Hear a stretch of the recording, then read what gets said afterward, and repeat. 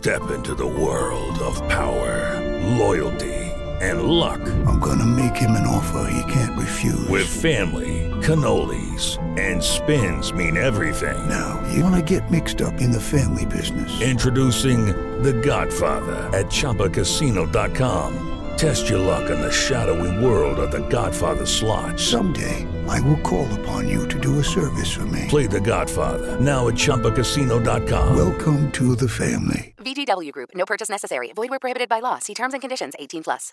I don't Absolutely. I don't want to take up too much of your time. I just want to kind of get a quick quote from you and a feel for kind of what you're doing in terms of being a pathologist, working and talking directly with patients, kind of how you initiate that, how you go about it, why you think it's important. As I said, I'm working on Blair's column about making, ASCP being a patient-centric organization and how we kind of advocate for things like this and how important it is that pathology, obviously kind of comes out of the basement and works and be more present in the lives of patient care, in like the lives of patients or whatever. So I just kind of want to get a feel for what you're doing and how you went about it. Yeah. So I I took this job. I first went into private practice, and that was a general pathologist job. And a job opened up at our university, which included blood banking and apheresis. So the apheresis component always had a clinic associated with it. And so we see anywhere now, back then it wasn't as many, but anywhere from 10 to 20 patients a day. So we have patients who come from an outpatient setting as well as we do inpatients. And so we have 5 nurses that work for us, and we do procedures from 8 o'clock in the morning up until 9 o'clock in the evening. So we are seeing patients all day long. So I have a very different practice, I think, than a lot of other pathologists. And so it makes me, knowing that I see patients all day and I'm on the floors with the other doctors and the patients, it definitely has me completely out of the lab and into that healthcare setting. So I recognize that I do have a very unique sort of position that allows for that. But the other thing is that, it also doesn't make me afraid that when I do have issues that arise, that I just go and introduce myself to the patients and talk to them about if there's been something that's happened. I encourage, as part of their training, our residents to go and speak to every patient who has a red blood cell antibody, and to give them, an antibody card or show them an example of that antibody card.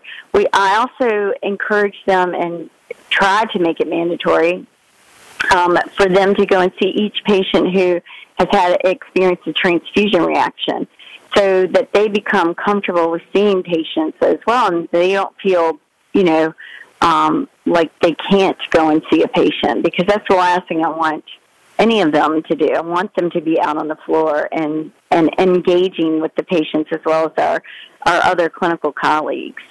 Yeah, I think that's a really good, it's a good practice, I think, to get into. I don't have like direct experience as like a patient or whatever, but my dad had a lot of health issues, and a lot of times the docs would come in and say something. It's like, oh, yeah, you have this, and then like walk out.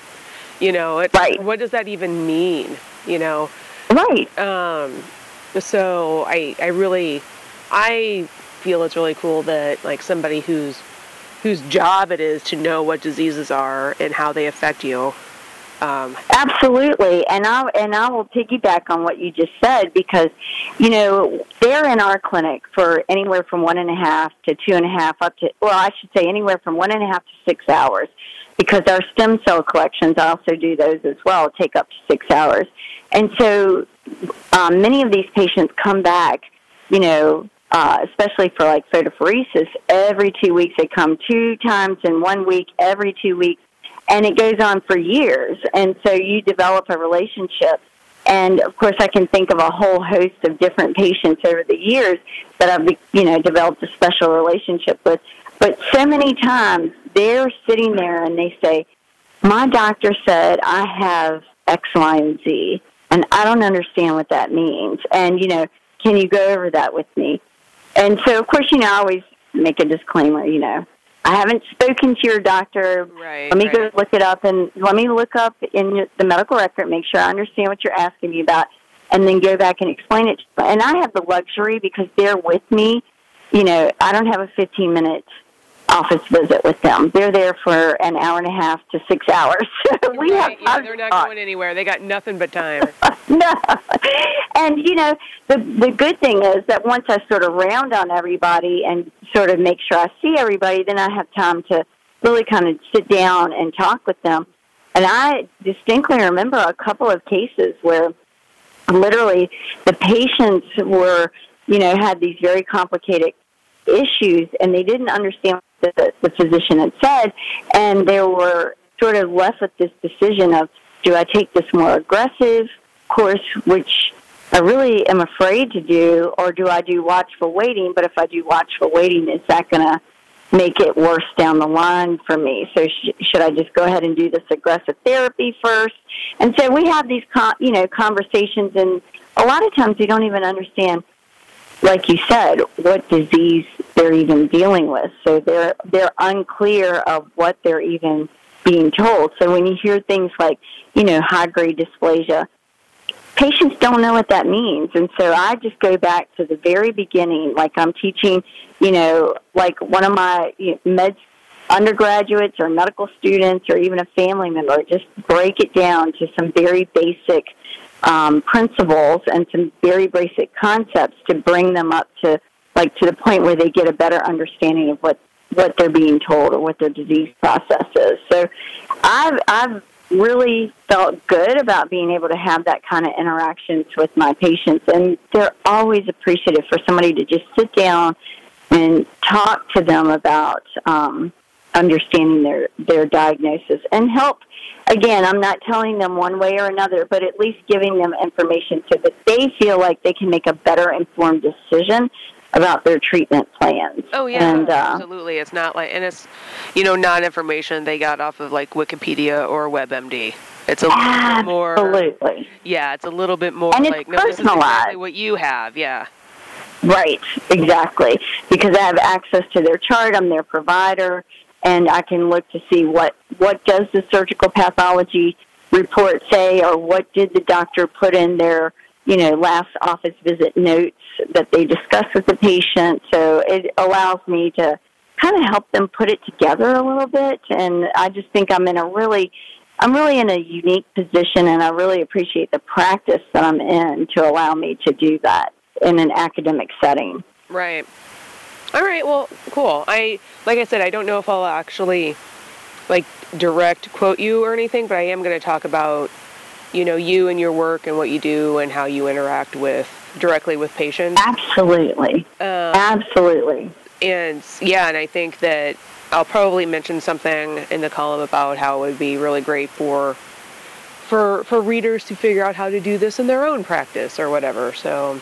Exactly. I mean, and again, you may, like I said, we've sort of created avenues in our residency program to even just red cell antibodies. Just go and meet that patient, talk to them about what we found, describe, what the impact of this means, and talk to them. And we send, literally, we mail it to their house, a laminated wallet card to each of our patients, because we have so many other hospitals in the Richmond area, and all of us are on different electronic medical record systems. Oh, yeah. And so that's another service that we can provide. And so to explain to them what this card is and how do you use it. So we just continue to encourage our residents from, PGY1, first-year residents, to go and meet these patients. And again, I think it's also... they get in the habit because we have so many patients that actually come to our clinic. So it's again, another mechanism that we created to make sure that our residents aren't fearful and are accustomed to actually meeting the patients and not being afraid of those interactions. Yeah, really cool. Okay, well, hey. Definitely. Yeah, let me, I'm going to let you go because I know you got a busy rest of your day. But sure. Yeah, thanks for taking the time, and like I said, this is going to be really helpful for his column. So Absolutely. If you need anything else, just let me know. You bet, I will. Thank you so much.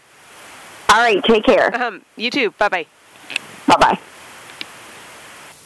Hello, it is Ryan, and we could all use an extra bright spot in our day, couldn't we? Just to make up for things like sitting in traffic, doing the dishes, counting your steps, all the mundane stuff. That is why I'm such a big fan of Chumba Casino. Chumba Casino has all your favorite social casino-style games that you can play for free anytime, anywhere with daily bonuses. That should brighten your day a little.